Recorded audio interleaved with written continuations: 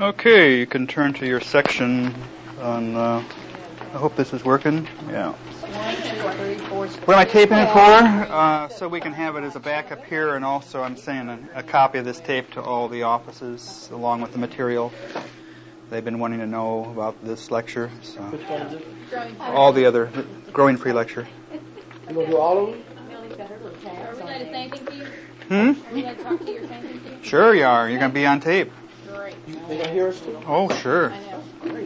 So everything you say personal will be And will recorded be used against you. It will be used against you. In a court of law. I will turn it off when we get to that point. We'll be famous. That's right. Okay, turn to your outline on Growing Free. Okay. And not the article, but the outline. Okay. So let's start with the first one. How are we to deal with emotions? What have you learned so far about emotions? What are some of the truths that you've learned about emotions? It's okay to feel them, but they don't necessarily reflect what reality is. Okay. So it's okay to feel them. They are not the bearers of truth. Not always. They are good indicators to you sometimes of what's going on. Okay, so they can be used as an indicator of a deeper problem. Are you Yeah. doing this now? Mm-hmm. Oh, okay. Yeah, it's running. Okay. I thought it was stopped. No, it's going. Okay. Everything you say will be. Trying to look out for you. Jeff Van Vonderen says there's no real such thing as a bad or a negative emotion. Okay, so they are not good or bad. They just are either comfortable or uncomfortable. You don't need to write these all down yet. Don't write these down yet. Kathy, don't write all these down yet. I just want to talk about them. Kathy, don't do that. We have a silly group of ladies here. But we have some. But our only man isn't. He's cool. Yeah. Out of control. He goes with the flow. That's all he can do. Okay. Okay, those are good. You can write these down. Number 1, the emotions are not right or wrong. They are not right or wrong.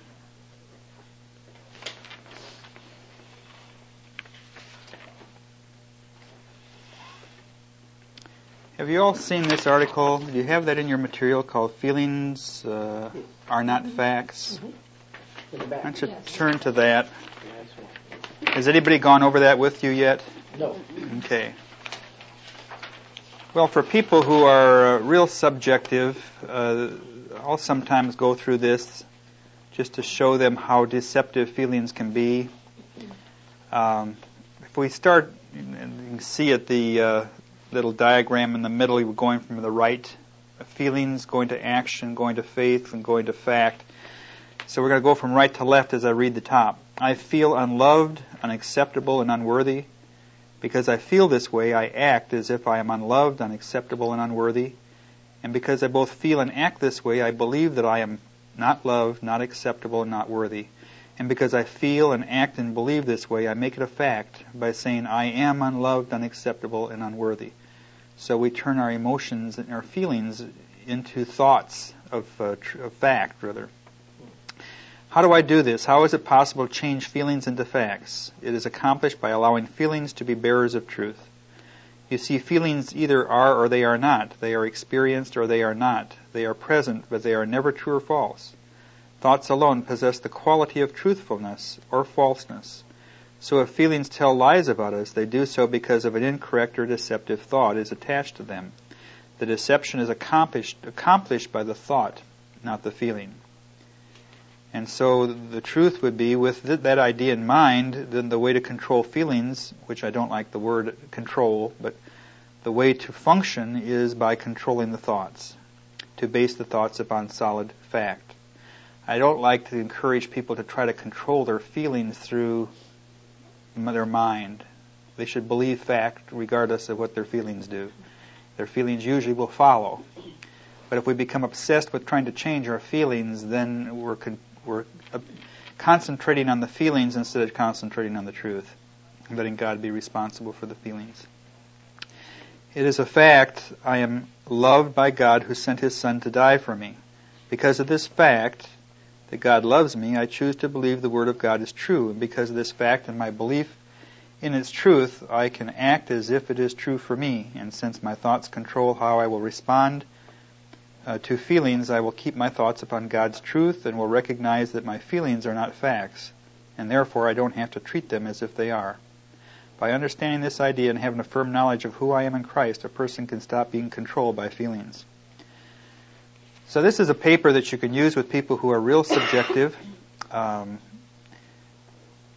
other thing I like to use is a definition of truth. Do you remember what that is? Truth is God's Word, no matter how you feel. Yeah. Truth is whatever God says, regardless of how you feel. And like the woman this morning, I wrote that down for her to carry in her Bible. She's extremely subjective.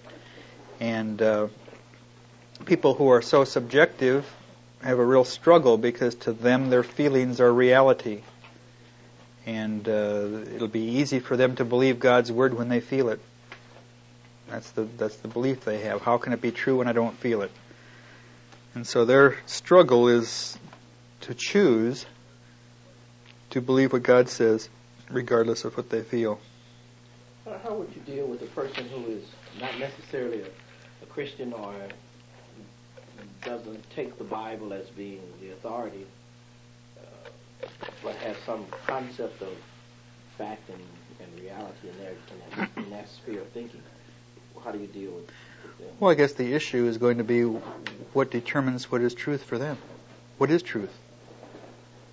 What they think, or what they make up, or what they want to believe, or what somebody tells them, or what is their yardstick that they use for reality?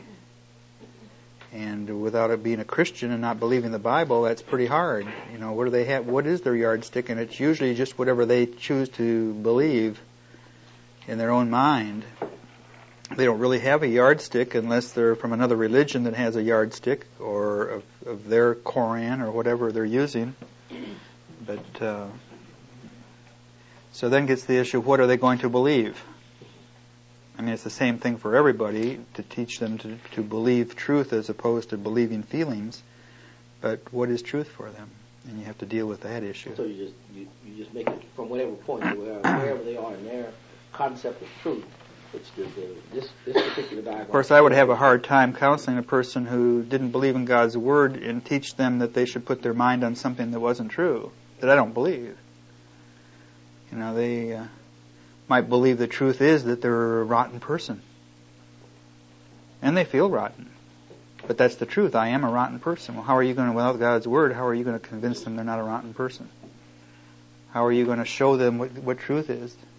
So it's difficult with people who are not saved. Okay, then secondly, about dealing with emotions, accept them. Don't be ashamed of our feelings. We need to accept our feelings and not to be ashamed of them. And thirdly, we need to face them and be willing to share them. That kind of goes with the second one of not being ashamed, but we need to be willing to face our feelings, to admit our feelings and acknowledge them, and be willing to share our feelings. And then fourthly, they are indicators of a deeper issue. They are indicators of deeper issues, and we're going to talk about that in a minute. And fifth, you can't change your feelings directly. You can change your thoughts, which may result in a change in your feelings, but you cannot, by your effort, change how you feel. So you can't change your feelings. A lot of people feel guilty for the way they feel, don't they? They condemn themselves. They think, I shouldn't feel that way. They feel it's a sin to feel a certain way. Well, if you cannot if you're not responsible for the feelings you have, how can it be a sin? You don't choose to feel a certain way. You just feel. You don't choose to feel happy. You don't choose to feel sad. You don't choose to feel angry. You don't choose to... Those are just emotions. You can choose your beliefs and you can choose your attitudes, but you can't choose what you feed your emotions. And then lastly, number 6, we don't want to be controlled by them. We don't want to be controlled by them.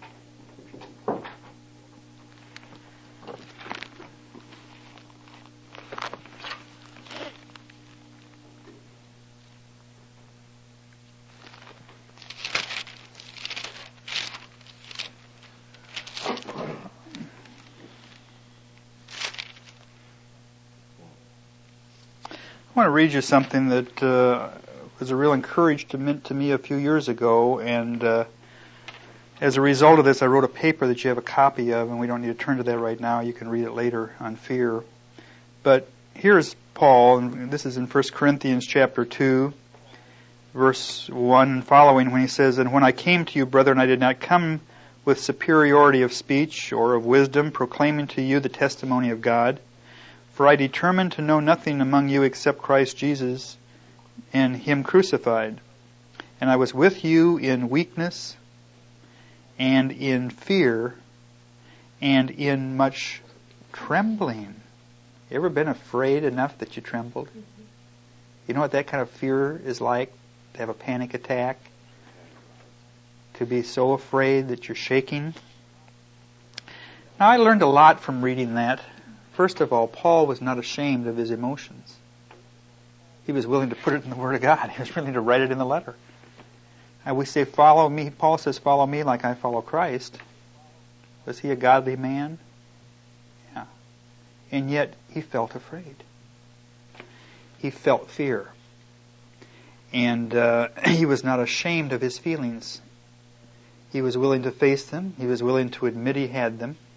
He was willing to share it with you and tell you that he felt, and tell the people in Corinth that he felt afraid. So as I began to think about that, I began to see that there are different ways of responding to the thing called fear. And one of the ways of responding is that I feel afraid. This would be number 1. I feel afraid. And then we say to ourselves, therefore I am afraid. And my action as a result of those emotions might be stay home. Now that Paul didn't do. He could have said, well, I didn't come because I was afraid and I had a lot of fear and trembling, so I stayed home. No, he said, I came to you in fear and trembling. He didn't say I stayed home. So he did not let his fear control him. Now, secondly, a second approach a person might take is say, well, I feel afraid. So under a feel, I feel afraid, and I am afraid, because I feel afraid, therefore I am afraid, but I'll go. See, now we could say, well, there's Paul. He went. He just stuffed his hands in his pocket, gritted his teeth, and determined that he wasn't going to stay home. I'm not going to let this fear control me. I am going to go. Well, that would have been self-effort. That would have been self-determination of trying to overcome his fear in the flesh. See, now, he would have gone, and the result might have looked great to the world, but he has nothing to do with faith in that. He's just determined in his own self-effort that he's going to go. And I don't think that's what Paul did. I believe Paul did this. I feel afraid. But what did he say to Timothy? Remember what he said to Timothy about fear? Fear. There's no fear in perfect love. We do not have a spirit of fear. I am not afraid. Now that seems like a ridiculous contradiction to the world. Because the world says I am what I feel. If I feel afraid, I am afraid. But Paul said, oh, no. This is my identity. And I do not have a spirit of fear. Even though I have emotions of fear, I do not have a spirit of fear. So I will go out of the reality of who I am in Christ, knowing that I am not afraid because I am in Him, I am in Christ, He is in me, and by faith I will put my confidence in Christ who is my life, and I will go with my confidence in Him being my life, even though I feel afraid. Now, a subjective person might say, well, I'll put my confidence in Christ as my life so that my feelings will change, and then when I don't feel afraid anymore, I'll go. No. See, that's what we want to do. Well, if I pray this prayer, if I have enough faith, I won't feel afraid anymore. So if I just had enough faith, I could get my feelings to change, and then I wouldn't feel afraid, and then I'll go. No. I feel afraid, but I'm not afraid. My confidence is in Christ, and I will go. And my feelings have nothing to do with my faith. This truth about myself has to do with my faith. I am not afraid. And this is what will get us to go, even though he went with fear. And then he says that he understood the reason why, and he said, in my message and my preaching were not in persuasive words of wisdom, but in the demonstration of spirit and power, that your faith should not rest on the wisdom of men, but on the power of God. And that's often my prayer when I do conferences, and I pray that people will come away impressed with the message and not the messenger, that they won't be impressed with how elegant a speaker I am or whatever, but they would be impressed with the Word of God. And I think that's what Paul said here, is that he came in fear and trembling, and he was weak, and he wasn't persuasive, and he wasn't any excellent orator, but so that they would not be impressed with him, but they would be impressed with the word that he was saying, and the power in that.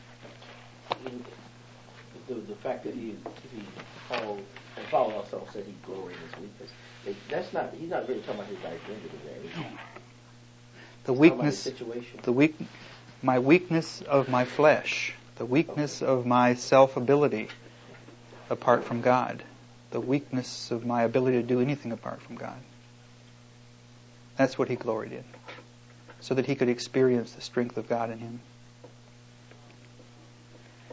Okay. Next, I want to share this ABC theory with you. Have any questions on the issue of feelings? You know, it's such a big issue, I think, in the church, because so many Christians grow up feeling like believing, being taught that I shouldn't feel anger, I shouldn't feel fear, and so I stuff all that stuff, and I never deal with it.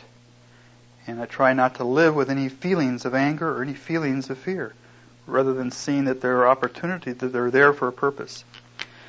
Now, let's talk about that a little bit before I go into the ABC in the terms of being an indicator of deeper issues.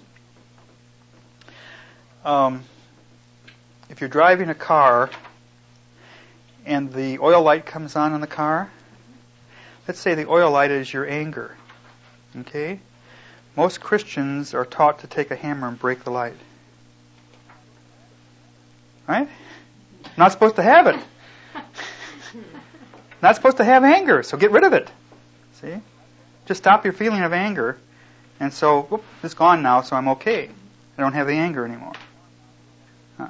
When your oil light comes on, what do you say? You don't say, oh, I got a problem with my oil light. No, you say, I got a problem in my engine. That's an indicator. When you feel anger, there's a purpose for that feeling. And it means you have a problem, but it's not the emotion of anger. There is a problem, and the problem is in you. Well, here's what happens. Let's take the ABC. A, B, and C.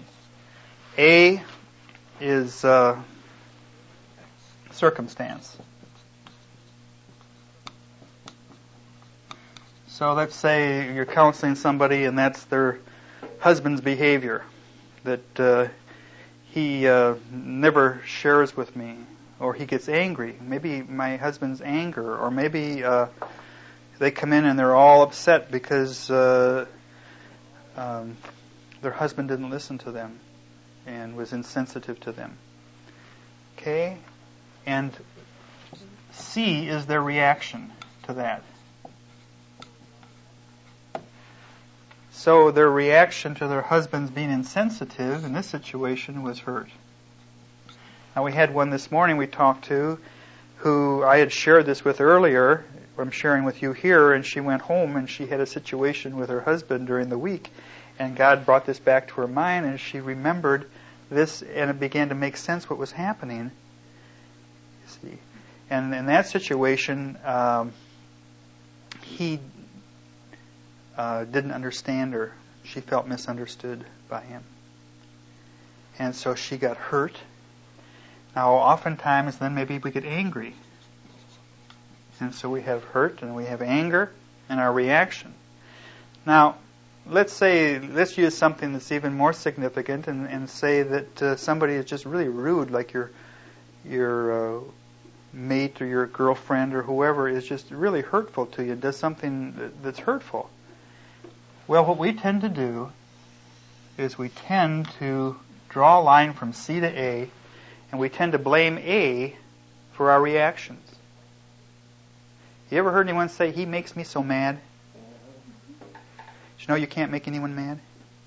Nobody can make you mad.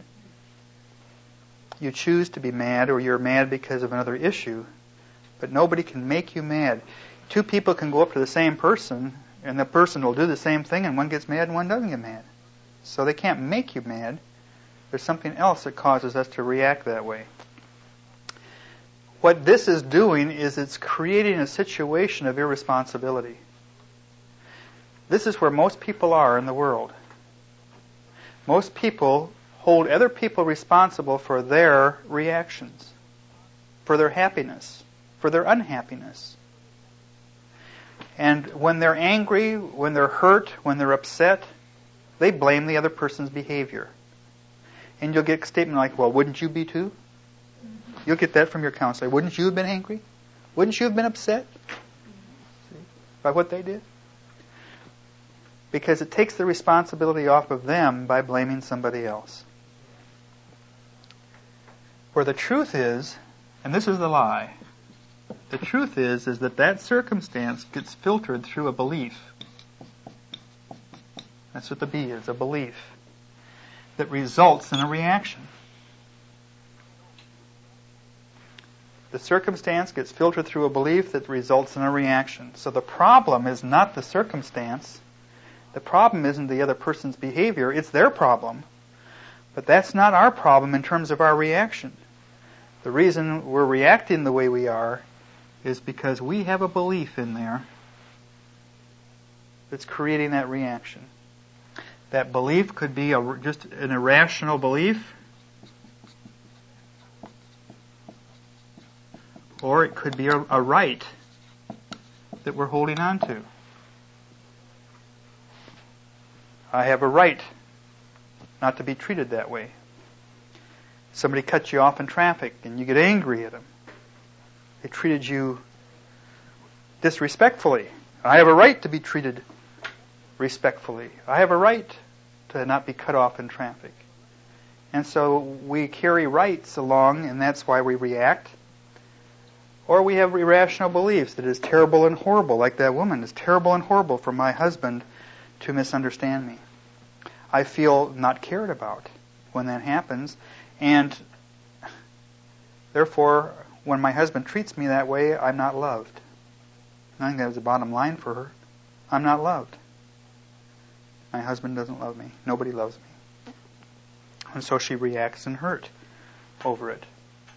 So if we want to grow free, by growing free, we're talking about growing free emotionally in our reactions to life. You see, we can live our life by putting our minds on truth and just believing truth and acting on the truth and just not being controlled by those feelings, but that isn't total freedom until we begin to change and be growing free emotionally from the reaction to all these things around us. I believe God wants to give us more freedom than just to act upon truth, but to be able to be free emotionally inside. And that's a process.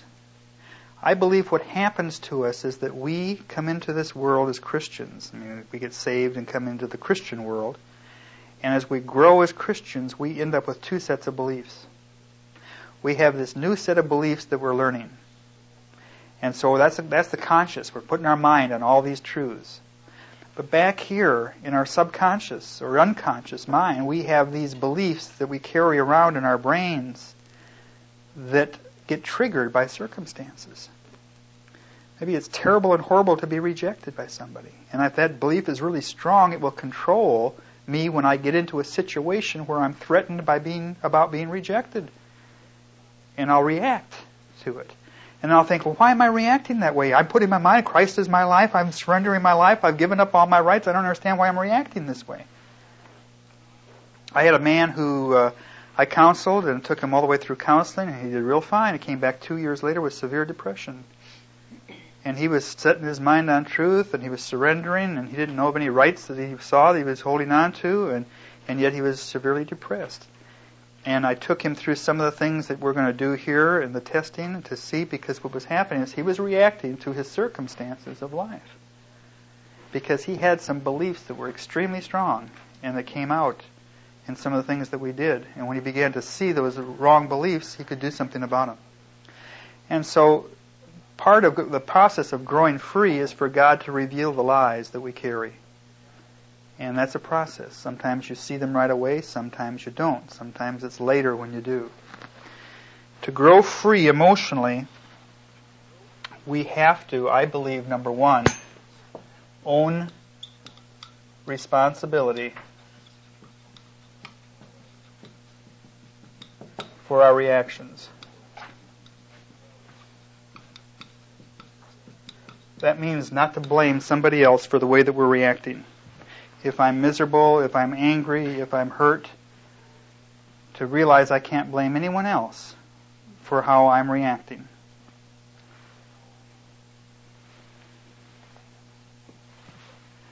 Then secondly,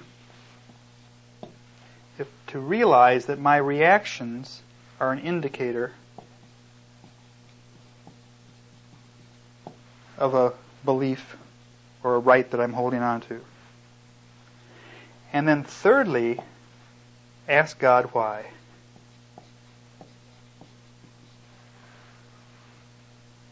Why am I reacting this way, Lord? What is it? Oh, I know my husband's behavior stinks, but why am I reacting this way to it? Why am I so upset? And I can't say, well, wouldn't anyone be? No. Why am I? What is there in me that's causing me to react to my husband's behavior the way I'm reacting? Now, it's normal to feel hurt over certain things, but I'm talking about behavior that is unreasonable, that is irrational, that has been, I'm just really suffering and totally upset, and I can't function, and I'm so angry over this thing. And why is it bothering me so? God taught me this with a situation with my wife about 2 years after I was here. And we had a problem with our air conditioner. I don't think I shared this with you. If I have, you can stop me. But she called me here at the office in the summer, and one day, and I was up in Tom's office, and she said, our air conditioner isn't working, and the house is really hot. What should I do? And I said, well, I don't know anyone. Why don't you just take the yellow pages and find somebody and give them a call and have them come out? So she did, and I hung up, and Tom asked me what that was about, and I told him, and I got through telling him. He says, well, I have a friend who's in the air conditioning business, and I'm sure he'd be happy to help you. So he gave me his name and telephone number, and I called Donna back, but she'd already made arrangements for this guy to come. So he came out and worked on the air conditioner. I went home that night, and the house was just beastly hot. I mean, it was like in the 90s. And I said, what do you do? Well, he put a new filter in the air conditioner, just a regular filter in the furnace, and then he put some Freon in the line, and that was it. Well, the next day the house was still hot, and there wasn't any cool air coming out of those vents. And so I said, well, this thing doesn't seem to be working, and I think you better call him back and have him come back out and check it. So she called him, and 3 days later he gets out. Well, it was just miserable all those 3 days, and my air conditioning compressor never stopped running. It would run and it'd kick off and it'd come right back on, and the thing was just, we had a bill that month of $300 for air conditioning. So he comes back out and he walks around and he feels the register. I wasn't there. She said he just went around and felt the register and says, that's cool air coming out of there, and he left. So I called this friend of Tom's, and he came out and found out that the guy got water in the line when he put the Freon in, and it was freezing and thawing, so he put a filter in the line. And I went home that night, and gee, it was not too bad. It was getting a little cooler, so I went to bed, and I got up in the morning, and it felt pretty cool. So I went downstairs and said to Donna, boy, isn't it nice and cool? And she says, well, I don't think it's that cool. And I looked at her and I says, well, how cool does it have to be for you to be happy? And I was angry. And I turned around and went upstairs to my study and I sat down. Well, normally the Holy Spirit would have just convicted me of being nasty to my wife and I'd have gone back and apologized. But I did something that morning I'd never done. I said, God, why? Why did I get so upset? Why did that bother me? And I think it was because my wife hadn't done anything wrong. If she had done something, if she had treated me horribly, then I would have had this excuse. You see, I could have blamed her for my reaction. And even though God would have shown me my reaction was wrong and I'm going to apologize for it, I wouldn't have learned. And I said, God, why? And he said, because you wanted to be important. You wanted, your guy had fixed it and hers hadn't. And you wanted your wife to appreciate that. And so you wanted to be right. And I began to see that I had to develop a lifestyle of superiority of having to be right at everything. And I said, well, God, why did I need to be right? He says, because you want to be important. And then he said that morning, I can remember it. It was just in my mind. And he said, Jim, isn't being important to me enough? Isn't being important to me enough? Do you have to be important to everyone else too? And I began to see that morning what I'd done to my family and to my kids. And how I'd always corrected them. And I always had to be right. And I always had to have the answer. And they felt about 2 inches tall. And so I had to deal with, and God led me to deal with that with my kids and my wife. But I learned something that morning through that. To take responsibility for my reactions. Not to blame other people for my reactions. And rather than being introspective of trying to figure out why I'm reacting that way, to ask God to show me. Now, sometimes he does, sometimes he doesn't. Sometimes it's later. So that's the ABC theory. And the other one you have on there is the Rafa theory. And it's basically the same thing, a little bit different. Do you all know who Rafa is and what Rafa is? Is there anybody who doesn't know? Okay, Rafa is a Christian inpatient, primarily an inpatient Christian psychiatric facility. Is how it began. But it is based on a book called Search for Significance by Dr. McGee, Robert McGee. And I don't know if you've all read that. If you have not read it, please put it on your reading list. You all ought to read it and have a copy of it to use. I use it a lot in counseling. Search for Significance. There's a copy up there on the shelf. And the newer versions have a little workbook at the back of it as part of it. They are also doing outpatient counseling now, also in addition. But it's one of the few Christian inpatient facilities that, and there depends on which counselor you get, but the counselors who are doing what they desire for them to do are using the approach of Search for Significance as their primary method of counseling, and everybody who's in the inpatient program goes through that workbook and studies that. But theirs is the same type of thing. You start with circumstances,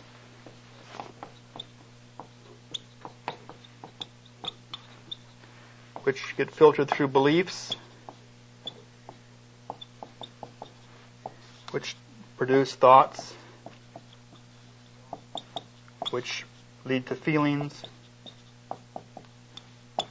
which lead to behavior. And what happens is that people become aware of their feelings and their behavior problems, but they tend to blame the circumstances for their feelings and their behavior, rather than realizing that their feelings and behavior come from the beliefs and the thoughts that they have about those beliefs. And the real issue is their beliefs. Well, what we're going to do the rest of today and most of tomorrow is I want to share with you some different tools that you can use to help identify and to help discover beliefs. And because I want you all to share with each other the results, I'm not going to use the tape recorder except to turn on maybe when I get into early memories and kind of share with you when I share how to do that. The next one is B, which is A is better than B. And when you do this with the counseling, if you want to use it, you just have them brainstorm as fast as they can. Put down whatever they can think of, like rich is better than poor, clean is better than dirty, whatever comes to their mind. This is better than that. And just list them as fast as they can. Not evaluate them, not think about them, just list. Then they need to go back on them and ask themselves, which of these do I really believe? And which of these do I think affects my behavior? Some of these I may have just learned from society. And they may not be big beliefs in me, maybe just something that came out of my mind that I learned, and may not really be controlling. But oftentimes, supposedly, if they go through doing this, they'll come across a few of those that, ooh, I didn't realize that was in there. And I bet that's a big issue for me. My sister is better than me, or whatever. I have never used it, as I said, so I don't know how effective it is. The next one is the belief system test. Did you all get a chance to work on that? Okay. In the beliefs inventory, there's also a page called Irrational Ideas by Albert Ellis, and they kind of go together on the results of it. And normally I look on here if you have probably a score of 7 or higher. Is pretty significant. And obviously, the higher the number, the more significant that belief is in controlling you. So this is on the back last page of that belief systems inventory that you took. So let's just spend a few minutes and go through and have you share what you came up with and see whether there are some issues for any of you. Okay, yesterday we went through the tests on childhood messages and shared A is better than B, belief system tests, and the search for significance tests. And of those, the one that I am more apt to use, as I shared yesterday, is that search for significance test. I just find it to be more accurate than the others, although the belief systems inventory can also be good. I've never used the first two. The one that I use the most often is early memories, number D. And we're going to do some early memories today. Let me share with you, and it's all written out for you. I just want you to follow along about how we take early memories. With your counselee, you ask them to think back before the age of 9, if they can. As early as they can. So what you just say is, I want you to think back to as early as you can. I want you to think of a specific memory. It has to be a specific thing at a point in time. It can't be, well, we used to go to the zoo on Sunday. That's not a specific memory. One Sunday going to the zoo, I got lost. That's a specific memory. It has to be a specific thing at a point in time. It can't be a general thing. And then have them come up with 3 to 5 memories. Today we're only going to be able to do 3 because we're not going to have time. What determines how many I do depends on how similar they are. If I begin to see a similarity in 3 of them, I probably won't go any farther. If I don't really see a strong similarity in the 3, I'll do a couple more so that I can find a pattern. And then when they give you a memory, just write down what they tell you. Now, you do this real fast. You don't spend any time on it. So tell me your memory, and you just describe it. And I don't ask a lot of questions. You just tell me about it, and it's usually you don't go into a lot of detail. You just kind of tell me basically what happened, and I take notes on it. I don't write down verbatim, but I take notes about it. Then I say, okay, I want you to take a snapshot of that memory with a Polaroid camera. With a Polaroid camera, I want you to take a snapshot of that memory and then describe the picture to me. Tell me everything that's in the picture. I want to know who's in the picture and what they're doing and what the background is like and, just everything that's in that picture. What are the people doing? What kind of expressions do they have on their faces, if they're more than one person? So just describe everything about and you're going to write that down. And then next are feelings. So they take a snapshot, they describe the snapshot, and then feelings. What kind of feelings are there in the snapshot? Or what kind of feelings are you experiencing looking at the snapshot? It could be either one. But what kind of feelings are there relative to that snapshot? And so just write down feeling words, and then just have them give you some feeling words regarding that. And then the hardest one is 7. Now I want you to write and give me a newspaper headline for that picture. I want you to tell the story behind the story. Now obviously if a little boy is sitting at a table playing with a toy, the headline wouldn't be "Little boy sits at table playing with toy." I mean, you can see that. What's significant about the little boy sitting at the table playing with a toy? You know, maybe the headline is Tom is delighted at the gift he got from Mom, or something like that. Whatever the story is behind that picture. Why is that picture significant? So that's how you do it. And you take the one. You just go bang, bang, bang down, and then you go to now give me another memory, and you just go right down. I don't ask a lot of questions. I just have them give the information, write it down, and then go to the next memory. So you should be able to do 3 memories in a half an hour to 45 minutes at the most, at the very most. It doesn't take long to do them. If you start discussing them and taking a lot of time thinking about it, you want them just to come up with what's on their mind. The theory behind this is that of the thousands of memories that you could have recalled, why do you think that these were so important? Why do you think that of all the thousands of memories you could have remembered, you remembered those? And the theory is that they're important because they reflect your beliefs. Now, they say they're not important because they caused your belief, they reflect your belief. They may have also helped to cause it too, I'm sure, but they reflect it. So they say that even if you can't remember anything before the age of 9, make one up. Because if you make a memory up and make a story up, it'll reflect your belief. I've never tried that because I've never had anybody that couldn't remember something before the age of 9. If you took the age of 3 or 4, they may not be able to, but the age of 9, usually they can remember something back then. And it is a picture of how you see yourself and you see others today. The memory will reflect your belief about how you see yourself and other people. After you get the memories done, whether it's 3 or 5 or however many, then you want to help the person, and you go through a process of evaluating them. And you look for commonalities. So you get them to tell you the common threads. Look at all of them and line them up. And you look at the emotions. Are there any common threads? Maybe 3 out of the 5 were happy. Maybe 4 out of the 5. Maybe all 3. If you got all 3 that were sad, maybe all 3 had something happening to him that was painful. Well, I wouldn't go any farther than 3. I got 3. And they're all painful things happening. And if something painful is happening, what are the other people doing? Is he being rescued? Is he being helped? Is there nobody else? Is he alone? All those things become significant. So you're looking for, and it gives you some examples there, happy or sad.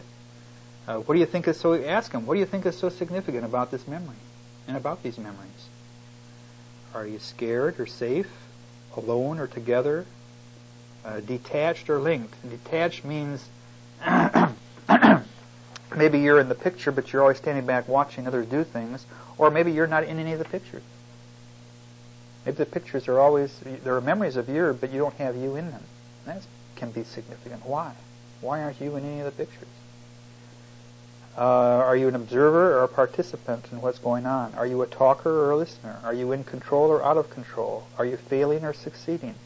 If in every one you're failing, if every one you're doing bad, and I've had memories that were every one of them, or maybe 3 out of the 4, they were bad, and they were being punished for that. Well, that reflects their belief about life, doesn't it? That I am bad, and I get into trouble, and the world is painful. And so, anyway, you go through that process, mainly looking at the emotions, looking at the feelings, looking to see some of those things that are listed there. See if there are some common threads. And then after you do those, list those common threads, then have them fill in the key words in those sentences. The world is blank, others are blank, I am blank, I will never blank, therefore I must always, life is, and I will have more value if. and have them fill them in based upon those common words and things you listed. Based upon those memories and the common threads. Thinking about that, now fill that in and see what you come up with. Now, let me share with you a little bit about my experience of this. I did this 11 years ago when I went through the internship, and it was probably one of the most life-changing things for me, the whole internship, apart from forgiving my dad. And it wasn't that I had a common thread that ran between them.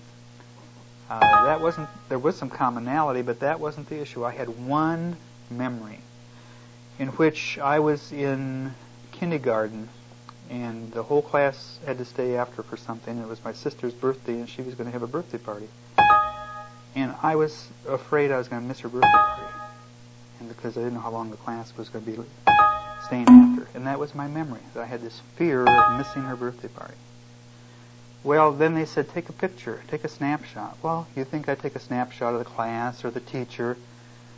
My snapshot was me running down the street with tears streaming down my cheek, down this street, just petrified. My emotions were fear, panic, and my headline was, Jim will miss out. And when I,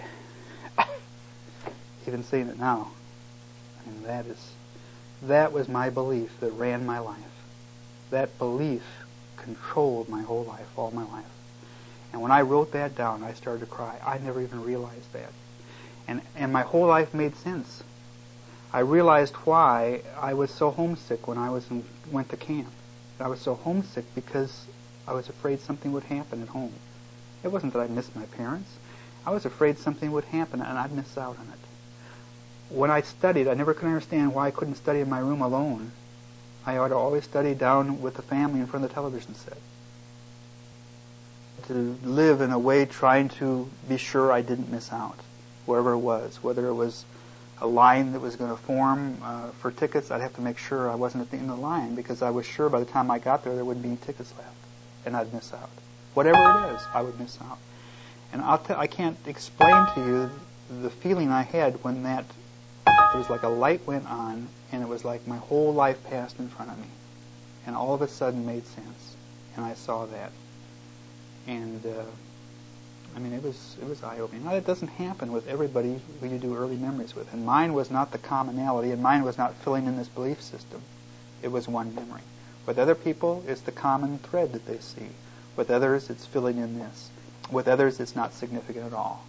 So for some of you in doing this, you may come up with something that's significant for you. You may have a memory that comes back that you realize just from that. It wasn't even the memory, it was my headline. It was the headline that did it for me. With others of you, it may not be significant at all. So it doesn't need to be. But I want you to learn how to do it. It's also a fun way to start histories. I've used this at the start of histories and taken 3 or 4 early memories, and I haven't gone through the process of evaluating them. I'll take them all the way down to the headlines, and just to get their minds focused on the past and just begin to see, because you can see, and then you can go back to those later if you want to, before you finish their history, to try to help them see, have them come up with what kind of belief do you think you have about life, and how has that belief controlled you. So what we're going to do is we're going to split up, and let's see, who hasn't been together? You two, and you two have been together, haven't you? Have you two been together? Mm-hmm. How are we going to do this? There. For those who haven't been together, go find yourself a room, take a pad of paper, and try to take about 20 minutes. See if you can do it in 15 to 20 minutes. And do it on one. Take 3 memories, evaluate them, and then fill in that belief system, and then switch roles, and go to the other one, and go through that, and then we'll come back here. So most of the day is going to be doing that.